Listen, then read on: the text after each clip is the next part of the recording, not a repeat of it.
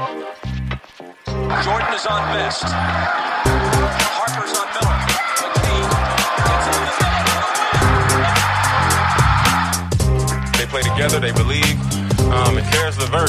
It's cold. LeVert. Back in. Fade. Oh, he's a one-man wrecking crew.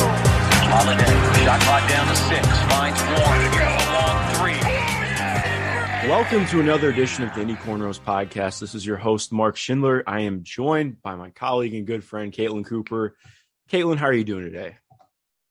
I'm doing well. I've recovered from yesterday's Clipper Pacer debacle and ready to do our monthly summit here. Yeah, I'm very excited. It's 2 questions, 2 hot today. Really quick, the Pacers played the Clippers yesterday in one of the weirdest games of the season, lost 139 to 133. I think Nicholas Batum had a career high. If it wasn't a career high, it was damn close to 35 points all in the second half. On a lighter note or more positive note, Pacers related, Chris Duarte had one of his best games in a while yesterday. Was really active defensively, just shot well from the floor, had some really nice reads out of the pick and roll as well.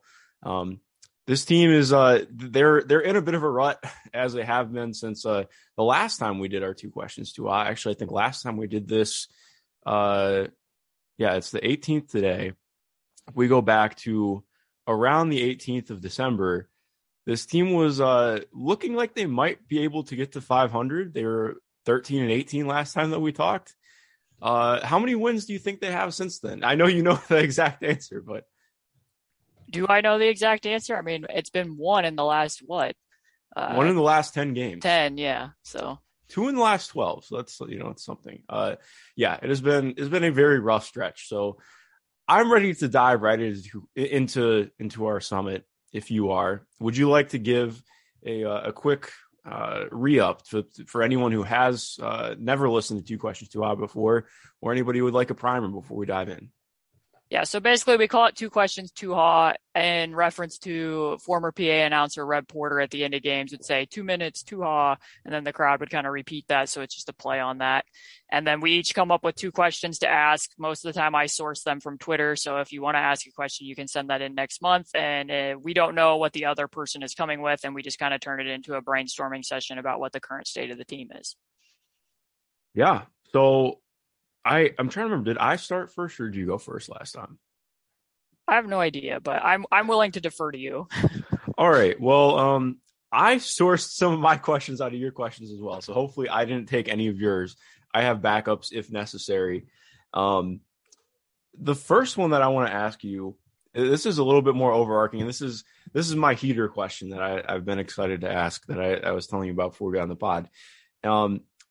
I took a question from somebody on Twitter, Pierre Wilson. He said, what do you think is the most important need for the Pacers team? And so I am going to make you power rank 6 things that I have decided the Pacers, well, not just decided, I've watched every single Pacers game. I know these are things that they need, but I'm going to make you do the very hard thing of ranking them and then explaining your decision. So I love a ranking. Yes, I love a power ranking too. I can definitely repeat this back to you if you need it. So here are the 6 things: playmaking, ball handling, scoring, shooting, defense, and athleticism. I know playmaking and ball handling kind of fall under the same umbrella, same thing with scoring and shooting, but there's enough difference there that I think you can categorize it that way. So if you had to power rank that, which you do have to power rank that, how would you go about doing that and why? Well, this is a very tough question for me to answer straight off the spot, but I appreciate the thought that went into this from both you and the Twitter ASCII. My initial gut instinct is that the scoring element, just like yesterday, I think I saw a tweet on the stats from that game that was the most points a team had scored without leading in a game all year, because the Pacers finished with 133. Like, it's tough to say which team should feel worse about giving the other opponent, given who is out, that many points. A very odd game.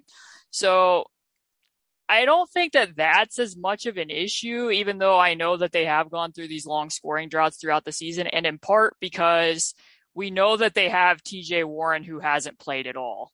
And while I never think it's so simple to say, oh, just add back his 18 points and add that to their current total and look at like, that's not how this works. If you add him back in, that's going to shift what everything else is. But you do have a very good scorer who hasn't played a single game for you. So I'm going to put scoring at the very bottom.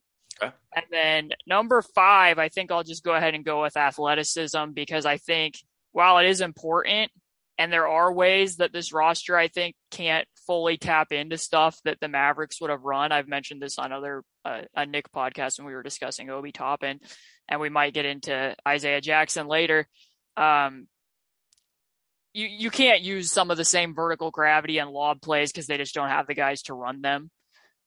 So that would be nice. That would give you another element of your defense, and certainly offensively and certainly defensively, I can see some spots where, it might be, if you're going to go with this hedge scheme and you need to be rotating in and out quickly, it would be better to have, some twitchier athletes with functional strength as well as length and speed, kind of in the Victor Oladipo mold. But I think that there are some ways around that. So we'll go scoring, athleticism.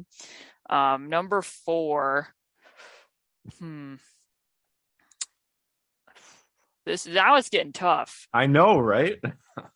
Also, let us not forget, Caitlin Cooper has said on pod she hates scoring, has it 6th overall. So be sure to add her at CQ_Cooper on Twitter if you have questions about why she I hate watching offense. Freaking terrible. Mm-hmm. Well, this offense, yeah.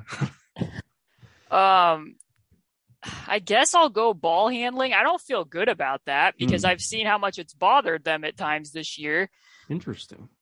Yeah, I think I've seen how much it's bothered them at times this year because I don't think that they really have anybody with the perfect combination of burst and handle against pressure. I mean, that showed up in the game against the Knicks when Alec Burks really started ramping up the pressure against Brogdon, and he couldn't really get past. But at the same time, he's had so many kind of nagging injuries throughout this season and last, and that's obviously a little bit of a drawback against him. I don't know how much some of that was impacting him, but again, they don't have TJ McConnell right now. He can have a very saucy handle at times. So that would help in that department if he was available, but he is not.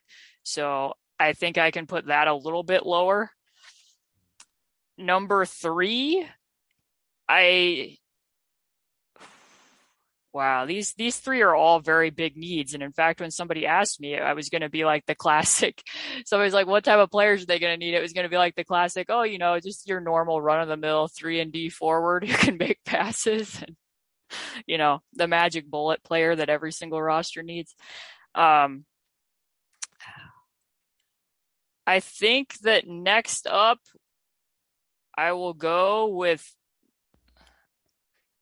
man, I can't pick between these because they're all so valid. I mean, I think sometimes defensively, it's just that they don't do the right things and it's misplaced effort as much as, and again, you don't have TJ Warren, and that would be a wing that you could throw at other people. So you can feel the grinds turning. Yeah, you can feel it. I'm sure this is very listenable for people at this point. Yeah, I guess I'm going to go defense next. I can't believe I'm saying that. I really can't, given how bad the defense has been. Just for people who don't know, like even with going back since December 1st, and this is 232 minutes just with Miles on the floor. They've given up 123 points per 100 possessions with opponents shooting 42% from 3. So there's probably some luckiness there with how much teams are shooting the ball well, but not entirely. With Turner and Sabonis on, they've given up 112 points per 100. I'm sorry, that's with Sabonis. That's just with Sabonis and no Turner is 112.9. With both of them on is 118. So, the defense has not been good lately. But if you look at the article I wrote yesterday, if you watch back that game against the Clippers yesterday, I don't think that all of that is entirely personnel specific. I think that they were in a 2-3 zone and were not rotating properly out of it. I think that they were in a drop and they had weak side defenders way overcompensating in the paint and not staying home when they were up against a team that was shooting the ball really well. I think that they were hedging and treating Isaiah Hartenstein and Zubats like they were Jokic and leaving the corners open. So some of that's just like misplaced effort and stuff that probably could be cleaned up. I don't think it's going to be top defense regardless of what they do, but also like 2 years ago, it was a steady defense. I mean, they were a good defense with most of these same people. So I think that there are some things they can do there, especially if TJ's healthy. And I just think that offense is kind of, more important at this point in time. Yeah. So 2, I'm going to go playmaking, because we've seen that throughout the year where if they come up against exaggerated coverages and, somebody's actually blitzing and not just showing against Brogdon, or the same against LeVert, which it's a little bit weirder against LeVert because he saw a lot of blitzes when he was with the Nets on the bubble, and he didn't seem to be having as many problems getting the ball out as long as he stayed on ball this year. Just not a lot of passing. And like I would say, even to you, like sometimes I think part of the problem with their shooting, so I might have even needed to reverse these, is that they just don't have a lot of accurate passers. Like a lot of times the passes that get shot out to 3 are slightly out of pocket, and then people are having to readjust to take them. And I do think that that's probably, not a lot, but depress their percentages a bit. And number 1, I'm going with shooting, because it's too hard for them when teams can go into a game and be like, okay, all we need to do is trap Brogdon, and then if he does get the ball out of his hands, then we're going to go swarm Sabonis in the middle of the floor, and when he kicks it out, even if it's, an open draw and dish, they just don't have the guys to knock down those shots. They're not going to stay in many firefights with teams, just like we saw against the Celtics when they gave up 18 threes. The Pacers were not going to outshoot them, and then it just becomes a simple math problem. Or when they're down in Miami and, they can't score against Miami's zone, and the Heat are just scoring 3 after 3 after 3. Like, and this is where it all goes back and forth. Like I would probably have all 3 of these at level A between shooting, playmaking, and defense. That would be like 1A, 1B, 1C, with the other 3 coming after it. Because, I mean, we talked about it with Ben Simmons in the past. Like they're 29th in spot up efficiency for the year. And that's not even just, 3-pointers. That's you catch the ball from another opponent. You might take a couple dribbles and take a pull up. That's also a spot up attempt. They just don't have people to knock those shots down. And, that just makes it easier for them to load up on other options. And that should be to your advantage. But if you're kicking it out into open space and then guys can't hit those shots, it bogs stuff down. And their offense is about, I believe, at the same level as last year, which in some ways probably speaks well given how bad they have shot the ball and that they've had so many injuries and replacement players playing. But in the long term, that has to be a priority with what they're going to do at the trade deadline, as well as over the summer, and how they re-envision this roster, because it's just making stuff too hard on them. But how would you lean with that? I'm assuming you probably power rank these ahead of time and aren't going to be near as long and drawn out as that just was from me. Well, no, I thought that was fantastic. Part of the joy in me for podcasts is listening to people think. So I'm glad we could do that. I know a lot of people are going to enjoy that, whether or not you think so. I know I'm right, so don't worry. With this, I actually went very similarly to you. I had scoring down at the bottom because I do think they've shown it's not even about scoring that they need. Like it's more, not to jump around too much, but I think like Lance Stevenson was kind of the prime example with this for me. Like he hasn't been amazing as a Pacer, but he's easily been one of their better rotation players just in terms of impact.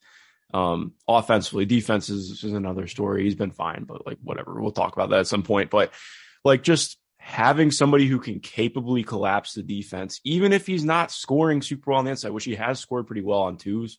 It's gone down recently as his pull up has faltered a little bit, but just in terms of somebody who can actually get to the paint, but also make plays while getting there. And after as the defense reacts to him driving, he's able to make plays. It sounds so simple, but like there just have not been guys consistently on the roster who can do that this year. Like having the ability to mix playmaking and ball handling has been an issue for the roster all year.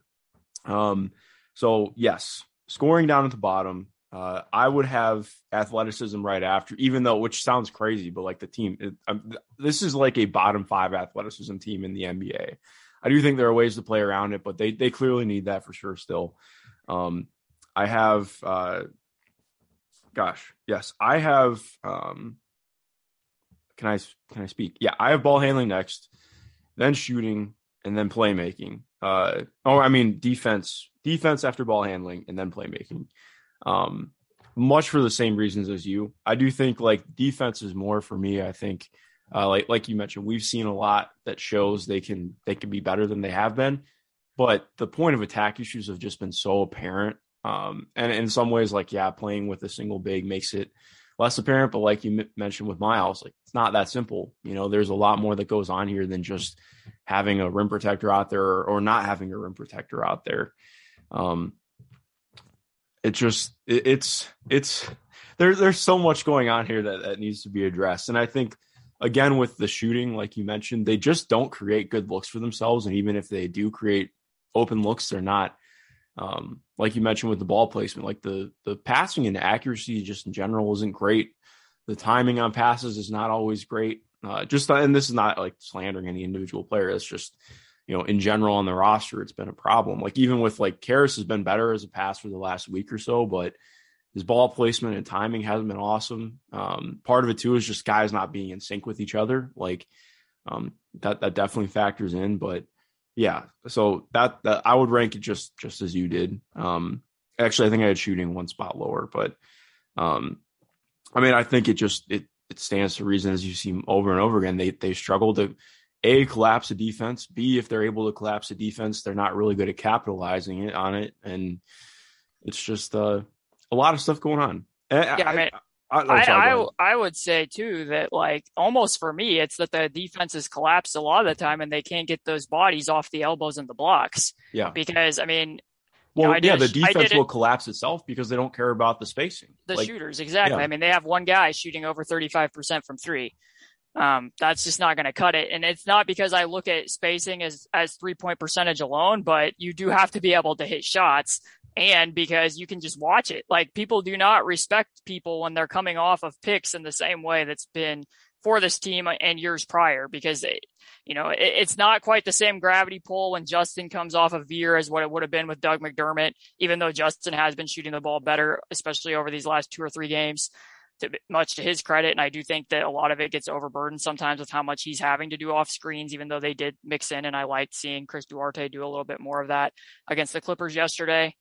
But I mean, you can just see like you're only shooting the ball X amount of times per game. So then it becomes, how much do people care about you when you are not shooting the ball? That's what spacing is. And so much of the time you can see nobody cares about 2 or 3 of the people that are standing out there on the court. If Sabonis is drawing a double team and he doesn't even have the ball like he did at times up in Toronto at other points this season, that's a problem. If New York's strong side flooding 4 people over to him while there's 3 people dotting the other side of the floor, that's a problem. Like, and again, it's not because he can't pass out of it. Like his passes out of the post, I looked this morning, is generating like 1.22 points per possession, but which is still really good. It's just that it's making stuff harder because of how willing people are to pack the paint. So some way, some shape or form, they're going to have to find ideally 3-and-D players that they can put around, especially if they're going to keep with the hedge scheme. Because I mean, we've even seen it. They're doing more of that with Miles, even when Sabonis isn't on the court. They want to be having guys up playing either at the level or above the level. And that puts more pressure on you to be, tagging the roller in both of those situations, and you're going to need to be able to get back out. That's what type of player they have to be looking for over the next 6 months here. So I think that sums up that particular question. There were a lot of people that asked me, so I'm going to summarize this because like there's 3 or 4 people that asked this type of question. So it is, what has caused the regression in relative success over the last 2 seasons with roughly the same assemblage of players when the current coaching staff is obviously highly regarded? So like take success with a grain of salt. Like I know they haven't been out of the first round of the playoffs, but they did make it to the playoffs 2 years ago and were a top 4 seed. Last year they were in the play-in tournament, and right now, like just to get to 25 wins feels like they're going to have to be at like a 50-game pace. So for them to get into the play-in tournament would be, quite an accomplishment at this point in time. And I'm not saying that that's something that I think really needs to happen even. I think that it's probably in their better interest to just get the better pick. But point being, why are they worse now than what was the case over the last 2 years? Oh, wow. Do we have a separate podcast for this one? Yeah. No, I mean, That's a great question. Because I do think, like, I mean, we talk about it on a micro scale all the time, but I think in terms of actually conglomerating it into one answer is where it gets harder. I do think it's kind of the polarity of the situation, if that makes sense. Like, they've tried to change up everything the last 2 years, twice now, without really changing personnel. And I think that definitely factors into it. Like, there's been a definite push-pull between the roster and what coaches have wanted the roster to do, I think. Like you've talked about on, with what Nate Bjorkgren wanted the defense to do last year and talking about what Rick Carlisle wanted the offense to do this year. Like, it just hasn't really been there. And I think, too, part of, like, this is where saying the human element sounds so rudimentary, but I just think this group of guys has very clearly gotten to a point where they're not on the same page with one another. And I do wonder how long it's been since they have been. It feels like, midway point of last year is where we kind of hit that point to a degree. So I think it's almost, to me, it's just a lack of clarity. Like, I almost went into that with Pierre's question. Like, I think that's almost the most important need for this team, in my opinion. Like, okay, we need to know what you're doing. Like, what is your vision? Because while you and I can sit here and I think we do a pretty damn good job of trying to talk about what they do and don't need or what's going on or what they're trying to build towards based on reporting. And like, okay, well, I need to know what they actually want, what they're actually trying to do. Are you trying to do a quote unquote retool and be competitive again next year? Okay, that changes how I view things. Are you actually open to a rebuild now that the team has gone, I think, 3-13 since Herb Simon's meeting with reporters? Are you actually open to rebuilding slightly? Because that changes my opinion too on what you need to do and where you're headed. Who is getting traded at the trade deadline? Are you making trades at the trade deadline?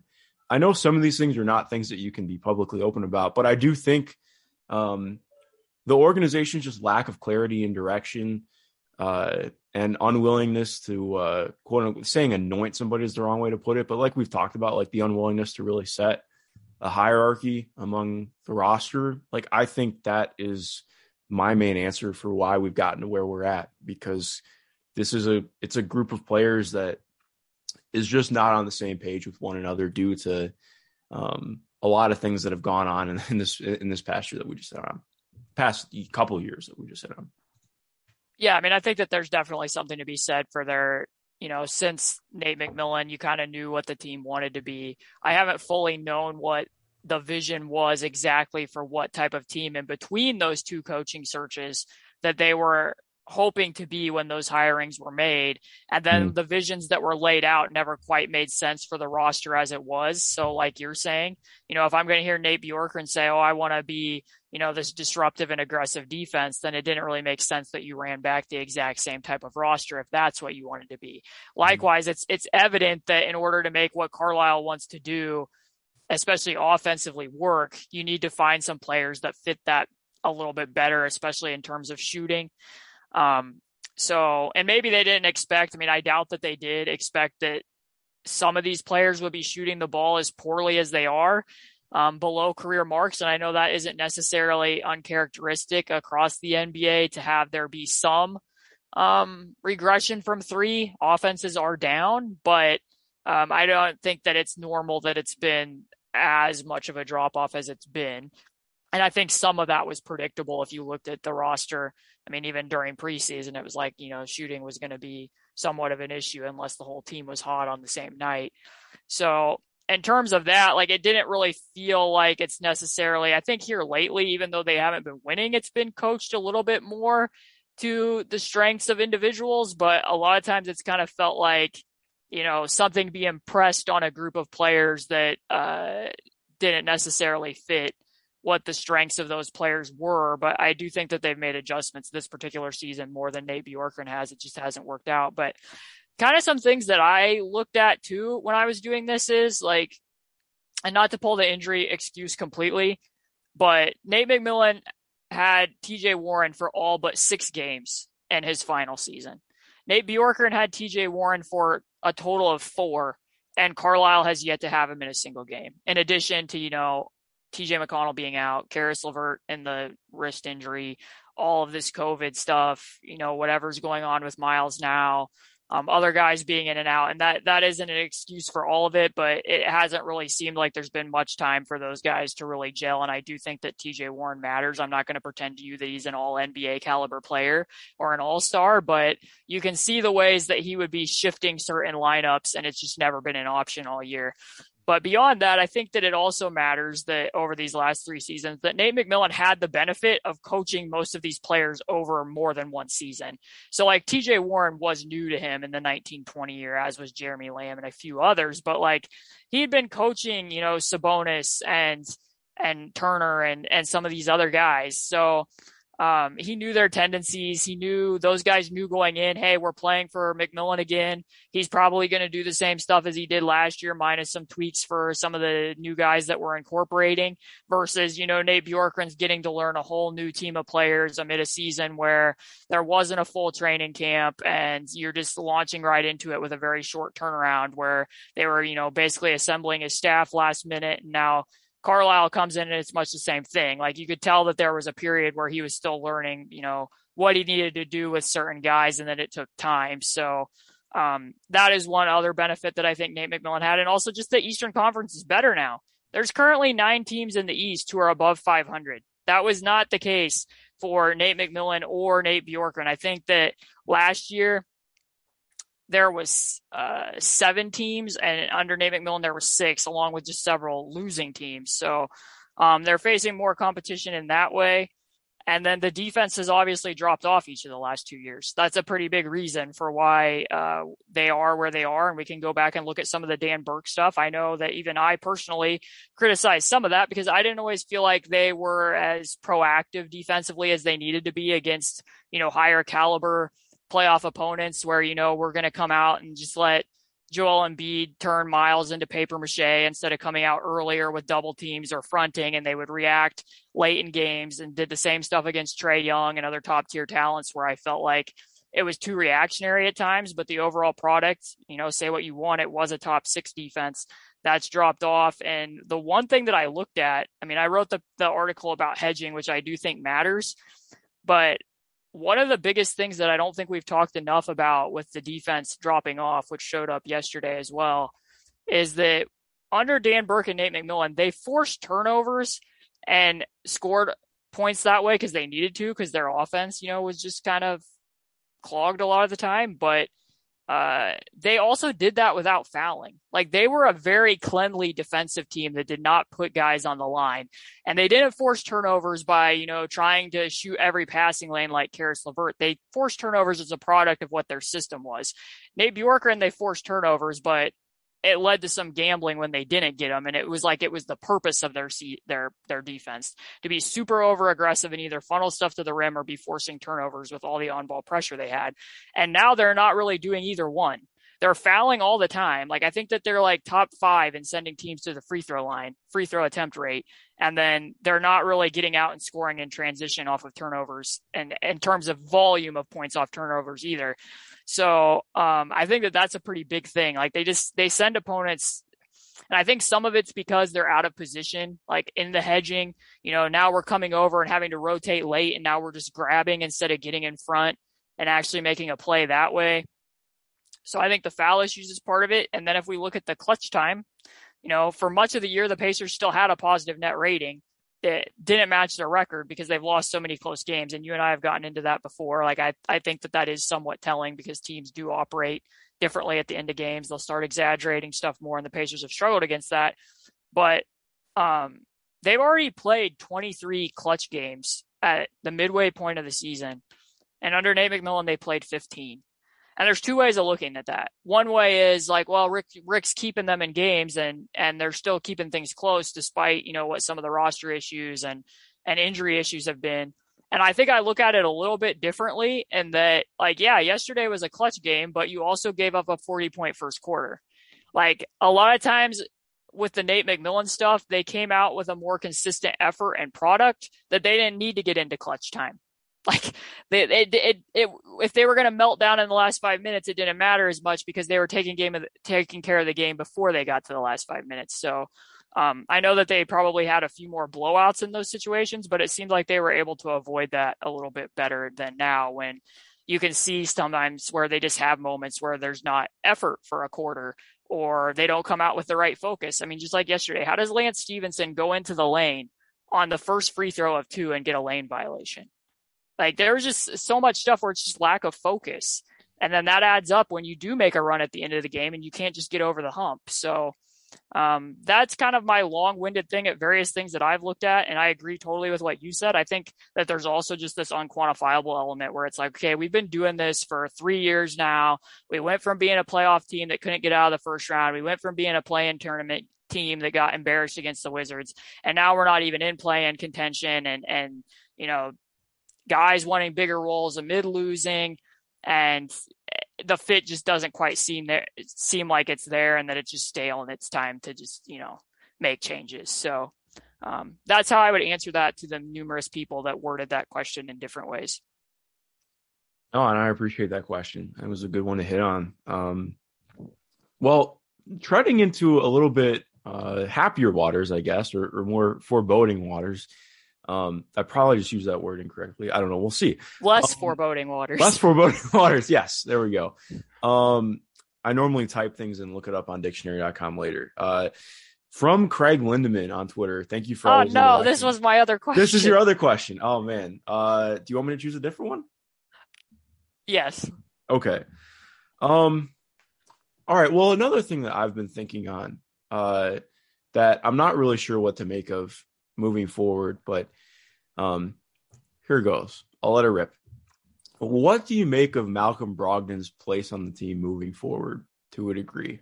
I know that's a very large and open-ended question, but this is less about this is not at all about trading him or anything like that. But in terms of his place as, he's been open about wanting to be the primary ball handler and being more of a point guard. I think we've seen some of the struggles with that this year. Part of that is, again, like we've talked about so much with just this team not being conjoined at all in the half court. I think it's so easy to forget how good he was last year, even with some of the issues that he had. Like, he still, despite shooting almost 39% from three, he still had issues with teams going under him on ball screens, and that's been an issue this year as well. But where are you at with his kind of place in the offense or the hierarchy of the team moving forward, and what that means for the team, for him? I'll leave it there.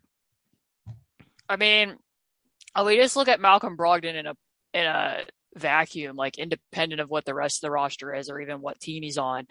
And Seth and I talked about this on Sunday, that like he's a 1.75 player, and that he can run offense, but ideally he leans more towards the 2-guard spot. Yeah. I think that, like what you said, he's been open that he wants to play point guard. And I don't have a complete problem with him doing that in every situation, but against certain types of coverages, it shows up. I mean, there was even a stretch when they were playing in Denver, which I know he had strep throat in this game, so it's not completely fair to bring it up, but it does show up. That game feels like a year and a half ago. Yeah, it does. But it's shown up at other times too, where, he'll be running a middle pick and roll with Sabonis. And if I were, telling another team how to defend him, Austin Rivers did a good job. Like, basically jump that screen or weak him to get him to go to his left out of middle pick and roll, because he doesn't, his pull-up shooting in those situations isn't great. And he'll just keep trying and trying to get to that screen.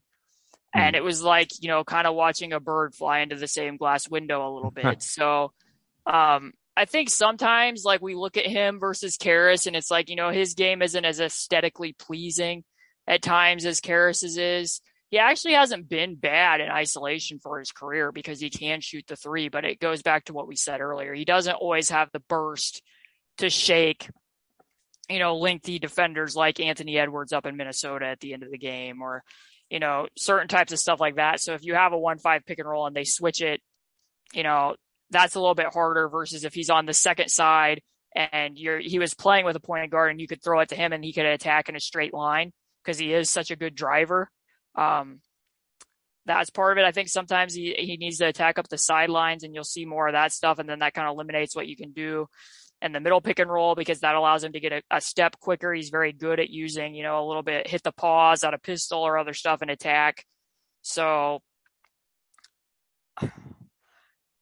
it's hard to say too, just because of what his injury history is. And I know that's a really lame thing to bring up, but he's good for like this year.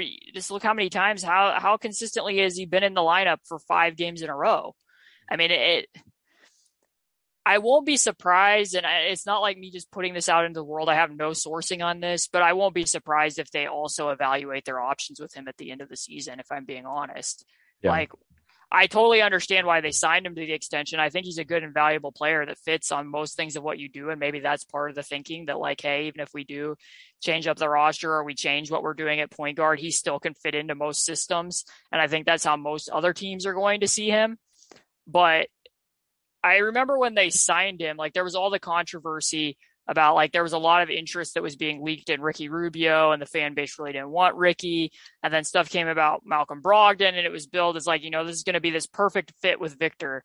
And I wrote an article at the time. I was like, how will Malcolm Brogdon mesh with Victor Oladipo? And that's what I talked about. Like, neither one of them were really like perfect ones to be playing point guard for different reasons. And then defensively, because Brogdon is what he is at the point of attack, Victor could do that, but that wasted what he did away from the ball. So it's like that this year. Like, I feel like Justin's kind of lost a little bit of a step guarding smaller guards, and yet he still has to do that in some games because you don't want Brogdon doing it, and then he's off on the wing, and it creates matchup issues at times that are hard to get around. Or, and then in other cases too, like in Malcolm's defense, you're playing the Bucks, and he's really kind of the only logical person in the starting lineup that you have to throw at a Giannis.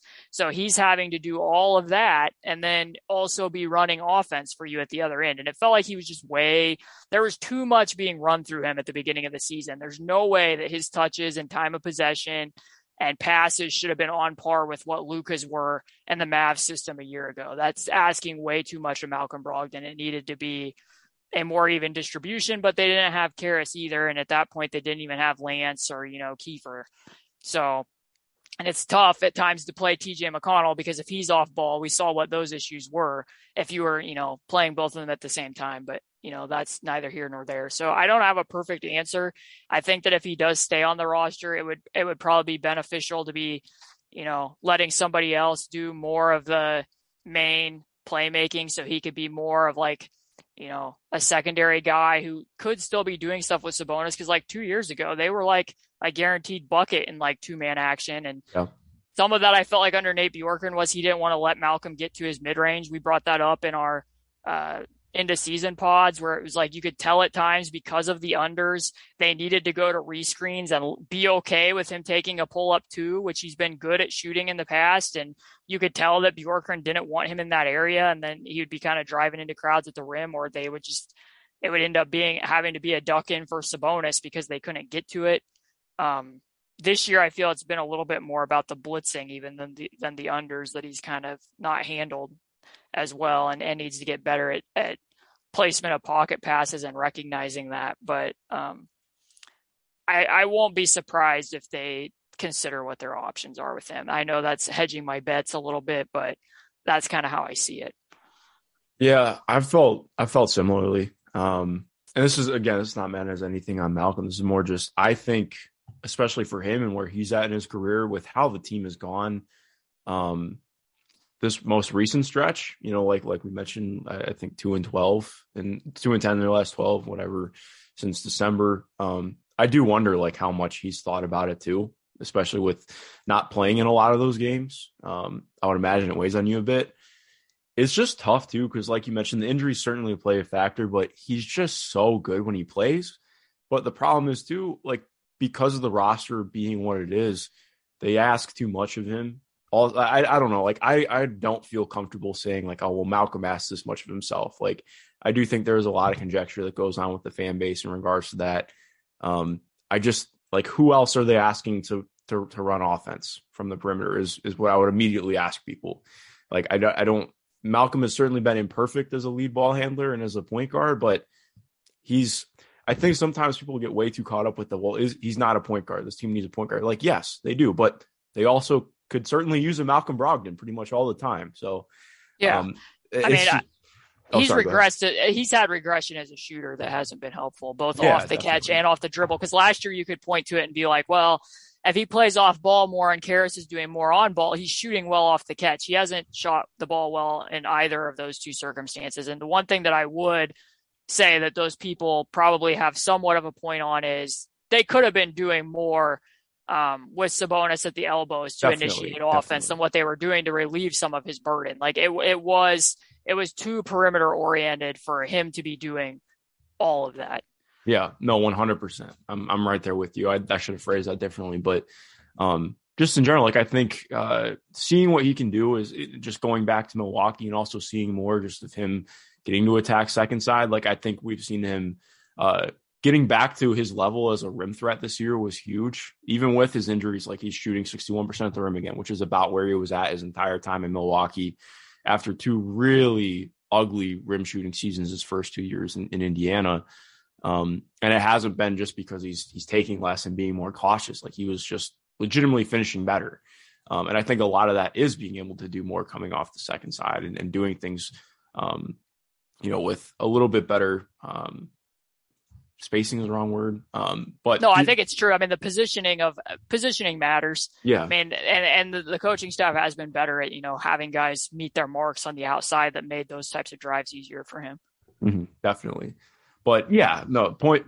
Long story short, it's up in the air with him. I think a lot is what is he interested in doing in Indiana moving forward?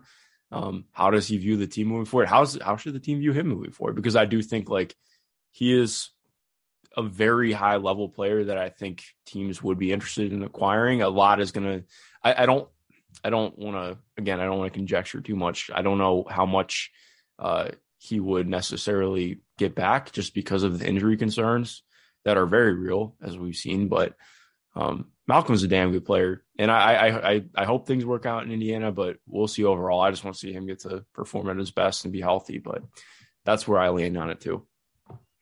Right. So now we will go into the question that both of us wanted to answer, which is nice because we get to hit on a little bit sunnier note. So yeah, this question came from Craig on Twitter, and basically hypothetically, if playing time opens up for players after the trade deadline, what are you going to be watching for from the following players? Chris Duarte, Isaiah Jackson, Goga, and O'Shea. So you can start with any of the four of them. I just named them in order. O'Shea is an easy one because I feel like we've talked about O'Shea so much, but I'll just run through some of the things that I really want with him. Like I emailed you about this yesterday because I got excited. I was like, O'Shea finished through contact. I mean, that's a big one for him. Like just getting stronger on both ends is going to be absolutely huge for him in terms of whether or not he's more viable as a starter. Like I mentioned on our most recent pod, like I would love to just see him start. And I should have phrased it differently. Like I don't think he's really ready to start or capable of being a starting four in the NBA yet, but that's more just because I'm tired of watching what this starting lineup looks like. But I think he's shown really intriguing stuff off the dribble, but he's just not at a point where he's able to put it all together yet and really punish the defense for giving him opportunities to attack off the catch. I do think the shooting has really being impressive this year would be the wrong way to put it. I've been happy that it hasn't regressed the way that I thought it might based on his past seasons. Last year was just a wild shooting year for him compared to historical comparisons, even going back to Syracuse when he was in college. Like he just had never been a really plus shooter before. I felt comfortable with that staying. I think defensively working at the point of attack as well. Like I actually think strength would benefit him there to a degree. He needs playing time to a degree too, just to iron out a lot of these things. Cause I think he needs to rein in some of his energy. Like as much as I love watching how energetically he plays, I do like, I don't know. Would you agree? Like maybe like a 5 to 10% dial back of his energy would help a little bit in staying down on things and being a little bit more even keeled. Yeah. I mean, I think that there was a possession yesterday where I think Goga went out to hedge and he was the player defending the wing on the weak side, and he went to tag from there because what you said, it was like, oh, the ball's on the move. I'm going to play with a lot of energy and rotate over there, and that's really not where you want to send the help from the 2 side in that situation, because the guard's going to go under. That means the shake is going to be completely, or the opposite slot's going to be open. There's not going to be any hands impacting that. So that was one of the reasons they gave up a couple open threes. I mainly and I don't mean this in a derogatory way, like he's kind of a discount Robert Covington in a lot of respects, because he doesn't really have much of an off the dribble game. Yesterday, he did attack some closeouts, which was good to see, and adjusted his body midair, but that's part of it. Like he doesn't always adjust to compensate for some of what his finishing is. So he did make a couple good plays in that regard. And I still think the number one thing is if he's gonna be playing more minutes, he's got to get better at his interior defense. It's way too easy for opposing guys who have more strength or more physicality than him to score. I mean, even yesterday, he was giving up baskets to Marcus Morris in the post. Actually, what I realized yesterday is that I should work for a Vegas sports book, because before that game started, I was just looking at the starting lineups and I texted somebody and I was like, okay, the over under for this game for combined points for Reggie Jackson and Marcus Morris is 46.5. What are you taking? They're like, oh, the over, easy. And I was like, I think that you could get betting action on both sides of that, but I think I would take the over as well. And then I think they combined for 47. Like, it was just so predictable. Like, not only just because Marcus Morris always seems to heat up against the Pacers, but they just don't have anybody to throw out there in those situations. And Torrey had an off game, but like it shows up when O'Shea has to defend the post that guys pretty much just go. I mean, it's kind of like shooting fish in a barrel to an extent. Like it's going to be pretty easy points when he's in those positions. So he's got to continue to work on his core strength and his ability to hold his spot. And that kind of goes to both ends of the floor. So yeah, he's kind of the easy one. Who do you want to take next? Let's do Goga. Okay. I don't know. I think with Goga, I don't want to just say confidence, because that's, that sounds so lacking in nuance, but I do think that's a very real thing for him. Like, even yesterday, he had 3 or 4 opportunities where he could have taken a 3. He didn't. Like, he had enough space, just didn't feel comfortable taking it. I do think part of it is it's just the processing the game for him still. And I think a lot of that is just getting playing time. I don't want to just say playing time is the biggest thing for him, but like, I don't know. I think he's shown capability to play NBA minutes, but he just never gets consistent run to actually do it. So it's hard to really be, super nitpicky. Like, I do think working at not jumping at things as much on defense, like he can be very hyperactive at times in trying to contest the shit out of things. His closeouts are, as we saw yesterday, his closeouts are not good. But part of it is like he's not going to be getting asked to close out as much if he's not having to play as a pseudo 4 in the lineup. I think I don't know, I'm just not sure how comfortable I am with him as a trigger man, because he's not a great screener still. You can see him really pause and question what he's doing at the top of the key a lot. And it can really freeze things up and any actions going on there. I don't know. I think he's been okay as a roller. He's really good working at, well, not really good, but he's solid working out of the dunker spot. Like, I feel like that's where he's seen most comfortable offensively, but that's just not what the offense asks of him. I think the biggest thing for me is just getting playing time. But where are you at with Goga? Yesterday, obviously, he got more minutes, so that's a little bit easier for me to look at. I mean, he was playing at the 5 in the minutes when Sabonis was out there. Like, he was the one in the middle of the zone. It just didn't always look like it because their rotations were so bad. Like, they ended up with 2 players on the wing and then having to bump down, and then he would have to chase out from the middle. So, I mean, that was happening even in minutes when they weren't double big. And I think the 1-3 that Batum got, O'Shea got caught behind a screen from Isaiah Hartenstein that he didn't even recognize was there, and Batum got it open. But I mean, it's so weird because like there was a play late where he was playing in the middle of the zone and was so not understanding how that they needed to rotate in that Sabonis from the opposite lower forward position had to chase to Batum in the left corner. So he was playing forward on the right of the zone and had to come clear across while Sabonis was like, what are you doing? And then had to close out on that. There's still a lot of times positioning wise with Goga defensively where he just needs to get better. One of his biggest struggles, I think, he had a really bad possession when he played against the Bulls where he was hedging and just didn't even know how to execute it. But last night he had a couple, or yesterday afternoon, I guess I should say, where he leaves the ball too early to return to his own man. So you got to contain that first before you go back to the pop or before you go back to the roll. I think that the Clippers were, and this is why I said yesterday, like it really wasn't about this because the Clippers only scored 42 points in the paint, which is like the equivalent of a 27th ranked paint offense. But they were like 7 of 8 against him at the rim. And it's not because like he has the standing reach. He has the ability to block shots. It's just positioning wise, he isn't always in the right spot. So, and that also applied to the zone at the end of the game. I'm also kind of on the opposite side because I felt like his feel when I've seen him in the G League and when he's playing for the Pacers in terms of like doing some of the Sabonis stuff and playing as a handoff threat and like elbows. I think that's okay. Like, I feel like he seems like he knows where he needs to be. And sometimes some of the hitchiness that you might be seeing has to do with either the player that's coming off of the handoff, not quite leveraging their strength, or, they're being overplayed. And then it's a little bit delayed in what they need to do. I think Rick Carlisle kind of mentioned that he was pleased with some of what Goga did in that particular regard, but obviously he needs to shoot the three a lot better. He made one yesterday, and I think that kind of references your confidence thing. Like he made one yesterday after a pass from Duarte where he actually had to sidestep to his left from the right side of the floor.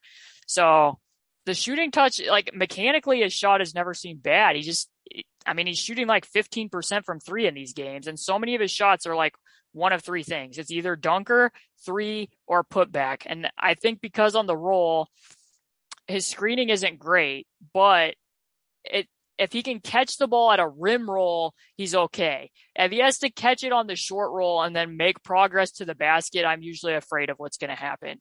Like if he has to take a couple steps in order to get himself to the rim or make a play, that's when it gets a little bit muddied for me. So I feel like some of my Goga stock, I would sell a little bit of it just because we have seen more of him and stuff that he needs to make progress on. And I get that it's minutes, but also, this is multiple years now of the positioning still being somewhat of a problem and him not really being much of a pick and roll threat.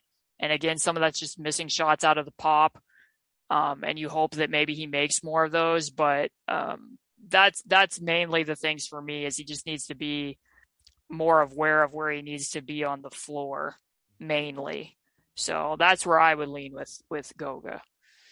Yeah, no, awareness is just a big thing for him. And maybe it's unfair for me to chalk it up to minutes as much, but I just think it's tough with how little he's actually gotten to play both in the G League and NBA this year. I don't know. It's just, and two, this is his third system now. Like it's just, and I know it is everybody on the roster who's been here the last 3 years, but it doesn't make it easier. So, but yes, I'm right there with you. Do you want to go to Chris? Let's talk about Chris Duarte. Okay. I've been so impressed with Chris this year. I think he's really surpassed what I expected of him as a rookie.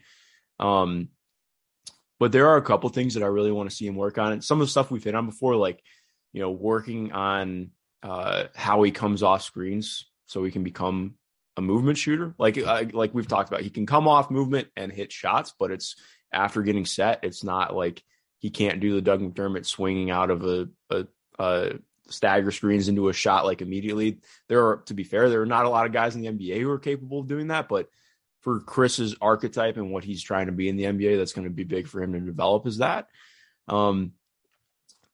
Where else? I think, I've been impressed with his development in the season too. Like, I feel like he's already gotten better as a pick and roll ball handler and playmaker. Like, a lot of it is, just be like straight spread pick and roll or anything like that. He has a lot of work to do before he can become some kind of standstill creator like that. I think there's part of that's just his build already and where he is. I don't think that he's quite that guy. He doesn't have the burst on the ball. He's not. And we've talked about this too. It almost seems like he has two kinds of vision. Like his vision is coming off of an action into a ball screen is where he's his best operating as a playmaker.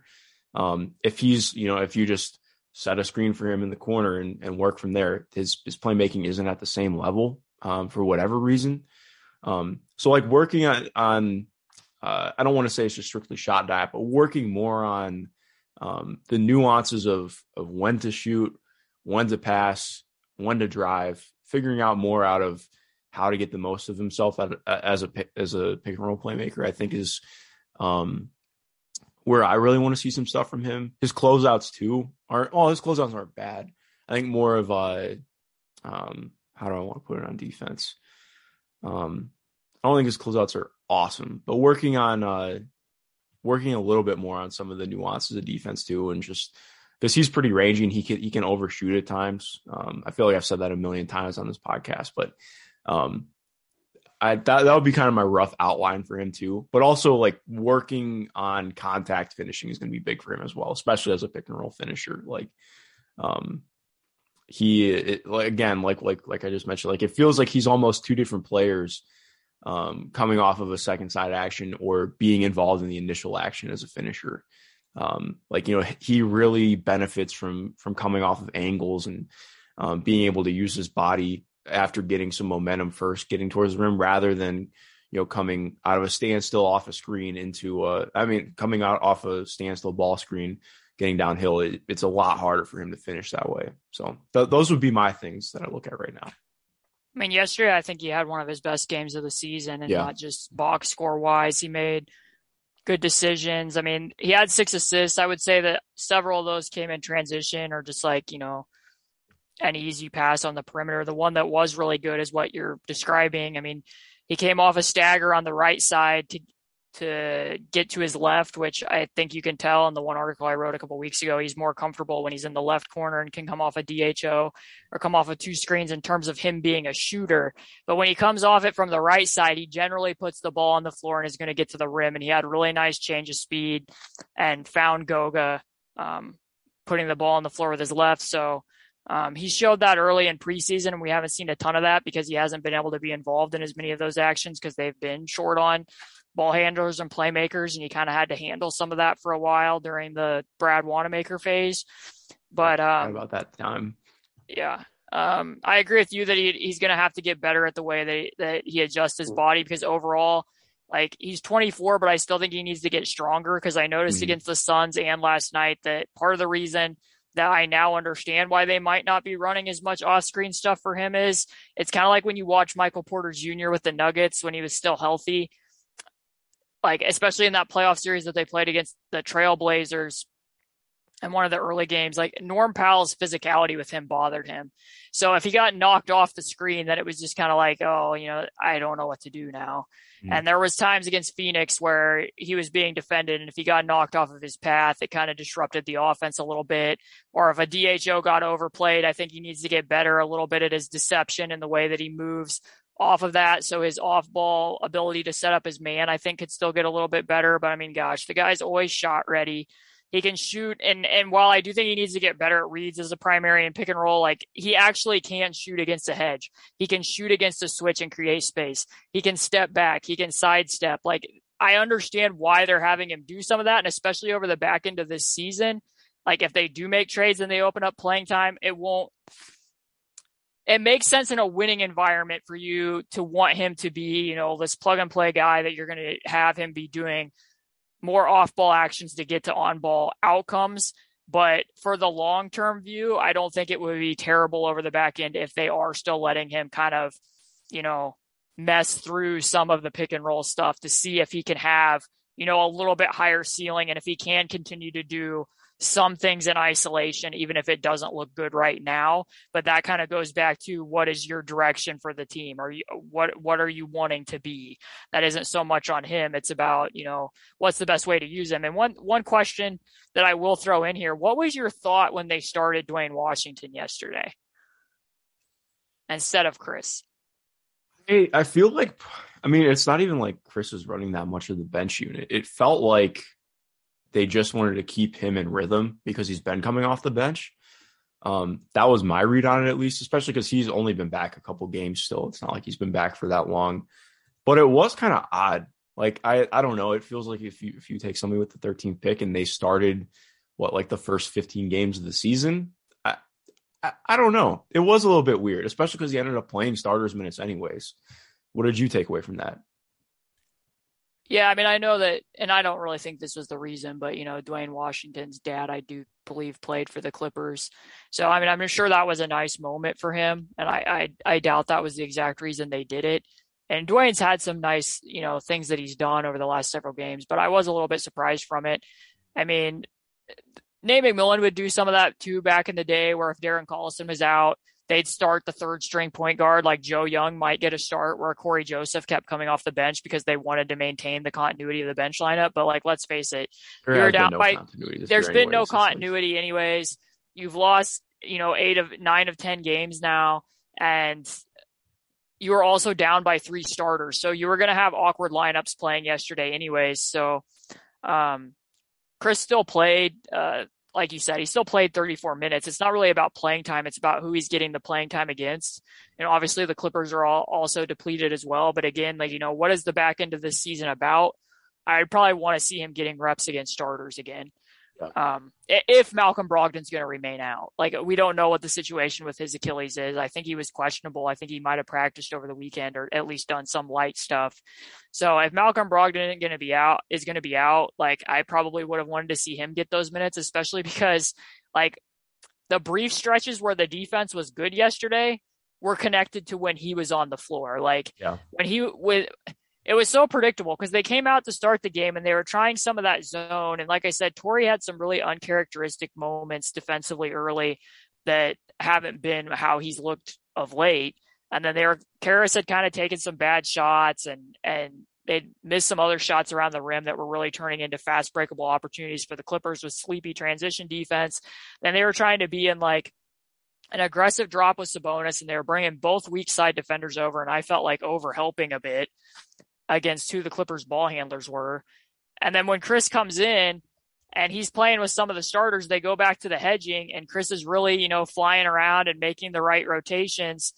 And it felt like, finally the defense looked like it was making a little bit of headway until toward the end of the second, they kind of fell apart because they gave up some second chance threes and other stuff. But one thing that I think that's been really underrated about him these last couple games, including when they made the run against Phoenix with him out there with Sabonis and I believe Justin and Torrey and Karras, is that he's been pressuring the ball full court, like TJ McConnell style. Now, is he getting inbound steals? No, but his ball pressure has definitely been impacting the team's ability to get into their offense as quickly. And I don't think he's gotten a ton of credit for that. And that's been something that I've noticed here over the last little bit since he's been back, that they've been using him in a little bit different way. That would be interested to continue to monitor if he can gap the ball properly in those situations and not give up odd man advantages. Cause I think he's been pretty good at it. That's kind of what I'm looking for from Chris, but we can go ahead and head into Isaiah Jackson. Yeah. Well, one last thing I do want to say. I know I was a little bit critical of his defense just because that was part of the question, but he's pretty easily the second best or tied for best wing defender on the team by a decent margin. I feel like, at least this year. Compared to Justin last year, no, I don't think so. But with how Justin's been this year, I think he's probably been better defensively. And Torrey's definitely the top option as a wing defender for sure. But Chris's ground coverage is fantastic. He's such a fun young player. I'm not trying to fanboy out too much, but I've just really enjoyed watching him this year.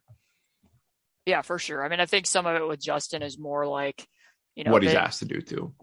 He's going to give up strength against bigger guys, but I think it's been more some of his on ball stuff because when they've been hedging, his hip flexibility is really good and his ability to, judge hey, I can have a foot in the paint here and still, tag that guy and get back out to my shooter. That those types of judgment decisions from him have still been solid. I think that's why I said when I wrote the hedging article, you can tell a difference if that's what they're going to do when you're surrounding Sabonis with Chris, Torrey, Justin, O'Shea, or, Karras when he's out there as well. Like when you have more length and you have guys, and not that Karras is always aware as an off-ball defender because he is not, but the stretch in the third quarter, that was when their defense looked the best, and the stretch at the back end of the second quarter yesterday is when the defense looked the best, and that's what they were doing. So that's kind of my takeaway with regard to that. But Isaiah Jackson, did you watch his G League game recently?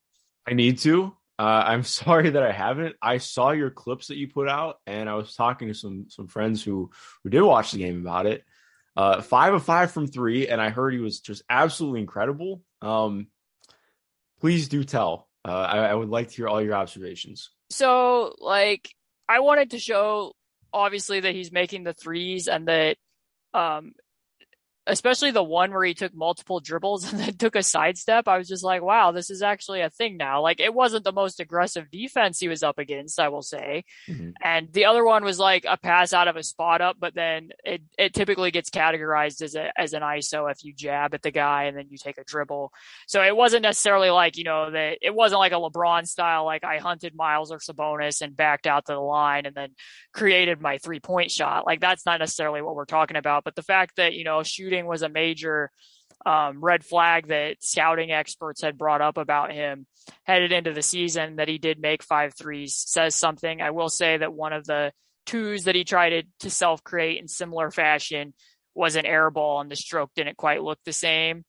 I think overall from the game, he's still raw, like in a lot of respects, and that they were using him like what you see up top with the Pacers, like to run delay action as a trailer. And there were times where he was the away screener and the opponent, they're playing Westchester and they were denying those away screens. So if the offense stopped and he got handed the ball and there wasn't a natural next thing to get to, it kind of grinded a little bit where he didn't know where to go next. Like after making a pass or setting a screen, that kind of showed up. He had some kind of inattentive possessions a few times on defense where he got burned on a face cut. But like broad strokes, if he does start to get minutes with the Pacers, which at this point, I think that he's probably not quite ready to be in a normal NBA rotation based on what I've seen when he's played with the Mad Ants. But like the Pacers have lost 9 of 10 games, and I don't think it hurts to start, like, especially with what the defense looked like yesterday. I'm not sure it would have hurt to throw him out there and see what he could do in certain spots, like especially after the trade deadline. I think that at some point in time, he's got to start playing. And if he's not going to play for the Pacers, then you need to assign him to the G League and let him start getting regular minutes there. Like, he needs to play somewhere. So just like broader strokes of stuff that I've noticed, or what I noticed in that particular game, is he has an incredibly quick first step. But if the defense plays off of him, which is kind of strange because he had made 5 threes in that game, but if they do back off of him a few steps, if he can't catch the guy with the very first quick step, then he doesn't quite know what to do from there. I think his footwork on face-up attempts is going to need to improve. And then it also goes back to the same thing with Goga. As a defender, positioning-wise, he doesn't quite know where he needs to be, and he leaves the ball too early to return to the roll man or on the pop. He had some troubles defending Spain pick and rolls a couple times where he just didn't understand the coverage. But then you'll watch him and it's just actual like defensive tools and his athleticism. Like there was a play where he just gets cross-matched on a guard and the guy throws the pass and gets the boomerang back and actually backs up like, I'm going to size up this mismatch. Goes to a step back, and Ajax blocked a 3 in space with his left hand on a step back. Like, that's an incredible amount of reach and footwork skills. Like, typically against a big in those situations, you're going to have to back off, because you don't want to give up the space that the guard could concede if they attack. And that's why, guys will get those types of threes. So for his ability to stay that tight and still block it, we've all seen that in Summer League. His ability to switch out is really impressive. I don't know of a lot of players that I can name that have that type of a tool set. Now, how much of it will translate because of what his other defense looks like and whether you actually want to be switching all that all the time because of what mismatch you're going to give up underneath is a fair question. But very impressive against switches. I think he's going to need to work on what he does off the bounce against bigs a little bit. He can get a little bit out of control if he does use his first step and what he does around the basket. But yeah, I mean, I did not expect to turn on a G League game and be seeing Ijax making shots off of a sidestep and out of the pop and just in a spot up situation and go 5 of 5 and have his release look fluid. So there's definitely upside with Isaiah Jackson for sure. Yeah, I mean, I'm there with you. I just want to see him play. Like you mentioned, I just think we're at the stage where this team needs to be playing their young players. Otherwise, what is the point? Obviously that's not to say like bench Sabonis or something like that and shut him down for the year. That would be ridiculous. But I just think it's pretty clear we're at the stage where why aren't we trying this? Why aren't we seeing what's happening with him? Because he's very clearly shown that he has the tools and skill set to at least perform physically at the NBA level. Like, fuck it. Let's see what happens if he gets some real reps playing. Like maybe it's too much and we can send him back down to the G League. That's okay. But let's give him 15 or 20 minutes against the team. Let's see what he can do. Can he give us another look that is useful? And maybe he does find a way to stick early. I just think that there, especially with how we've gotten now, and I love it in the NBA where it's not just considered a demotion to play at the G League level. Like it's just a legitimate part of development, and that we can get there, I think has been huge. I don't see what the point is in keeping him out of getting opportunities with the main squad right now, because like we both saw, I remember how exciting it was to talk about him the first time we saw him play in summer league. Like he legitimately, like I did not coming out, like I watched him at Kentucky and I did not see this level of feel or capability. And like, not even that I think he's quote unquote like a high field guy, but just looking at who he is as a prospect, what he has to work with, and the flashes that he's shown as a potential playmaker. And just all of like you get what I'm getting at. He's 6'11", 6'10", 6'11", with like 95th percentile athleticism and showing legitimate potential as a passer and shot maker. Like that doesn't mean that I think he's going to be like Rashard Lewis or anything, but that doesn't mean he's not going to be Rashard Lewis. Like there's a ton of potential there is the point. And I think we just have to see it actually see him get opportunities to show what he can do at the NBA level. Yeah. I mean, I think part of the problem too is that obviously he was in health and safety protocols and had the knee injury earlier in the season. And then the G League season was paused. So even before this foot injury shows up with Miles, like there wasn't necessarily a place to be getting him minutes. And there probably is some value to having him with the team because he can be, at least playing 3-on-3 and stuff after practices with guys that are NBA caliber players. But yeah, I mean, I think that we both agree that to this point, unless they have like, some intel that they think that somebody more valuable is going to be available, after the season is over, that it's going to be better off to make those, whatever moves you're going to make and make them now, because then you can open up playing time for some of these other guys, with the caveat being that, I mean, they could be playing him at the 4 now. Yeah. So I don't exactly know where the vision is there yet, because they acted like over the summer, and I don't know if it was just because of what the current roster construct is or what they see of him, because they talked about that they thought that they could see him as a 4. But then, when he's with the G League, he's playing at the 5. And when he came in and played when Miles was out against Minnesota, and he usurped Goga there for a little bit, or Goga got in foul trouble. I don't remember what the exact circumstance was, but he came in and played at the 5 in that game. So he did actually usurp Goga, if I remember correctly. Yeah, I couldn't remember what the exact circumstance was. Yeah, because that's what it was, because he was very rough. He came out there and played at the 5, and defensively he had some issues, and then I don't think he played in the second half, and they went with Goga instead.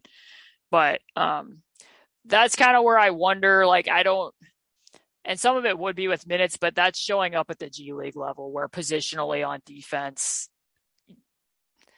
he's, like I said, he's just still raw. So under other circumstances, I don't know that I would think he's ready to be a rotation player, but given what the state of the team is, I don't think it can probably hurt to see, especially once the trade deadline's over, to find out what he can do in some minutes. Like, I was surprised last night when they were in the hole that they were, which to their credit, they did dig out of that.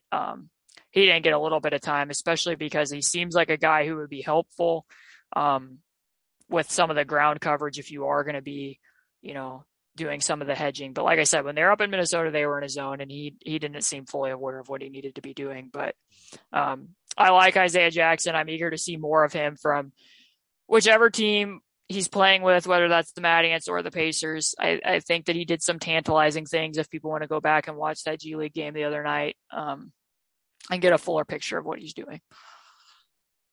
Definitely. Did you want to hit on Dwayne Washington at all? We don't have to. I don't know whether or not to include him in part of the Pacers. No, I didn't prepare stuff for him. Okay, well, we can skip. He wasn't in the question, but I'm sure we'll get to him on a later pod. Most definitely. Well, Caitlin, do you have anything else you want to close out on? Because I think otherwise that closes out 2 questions too off for us this month. Yeah, I think that does close out what we had. Just to say that next month when we're doing this, what a time that'll be, because I looked. That'll be a couple days after the trade deadline. Yes, the trade deadline will be over. So think about all of the new topics we'll have to talk about. Like, all of that stress will be done. There might be different players on the team. Who knows? Like, people should be looking forward to the February 2-haul because we'll be through this current time. There's going to be a lot going on then. Well, Caitlin, this was an absolute blast as always. Do you have anything exciting coming up or anything you want to plug before we get out of here? No, we'll be preparing for our next pod of this week, and I rewatched that Clippers game. Bless you for that. I haven't done it yet, but I need to see what we needed to see from that. And I don't know that I have a lot of major takeaways from that other than on to the next one. But I will say, random Clippers takeaway that I've had all season. Amir Coffey is a nice player. I really enjoyed watching him develop. He was a guy who I didn't think was an NBA guy when he first came in, and now he's like kind of just a good NBA guy. So yeah, the Pacers sure made sure to make sure everybody knew that yesterday. If you are 6'6" or taller, chances are you will have a career game against the Indiana Pacers to close out the year. So, yeah. Well, Caitlin, this was a blast. To everyone listening, thank you for listening. If you have not already, please be sure to rate and review us over on Apple Podcasts. We would love to hear from you and get your feedback. Of course, send us any questions, comments, anything over on Twitter. And most importantly, just have a good rest of your day. Thank you for listening.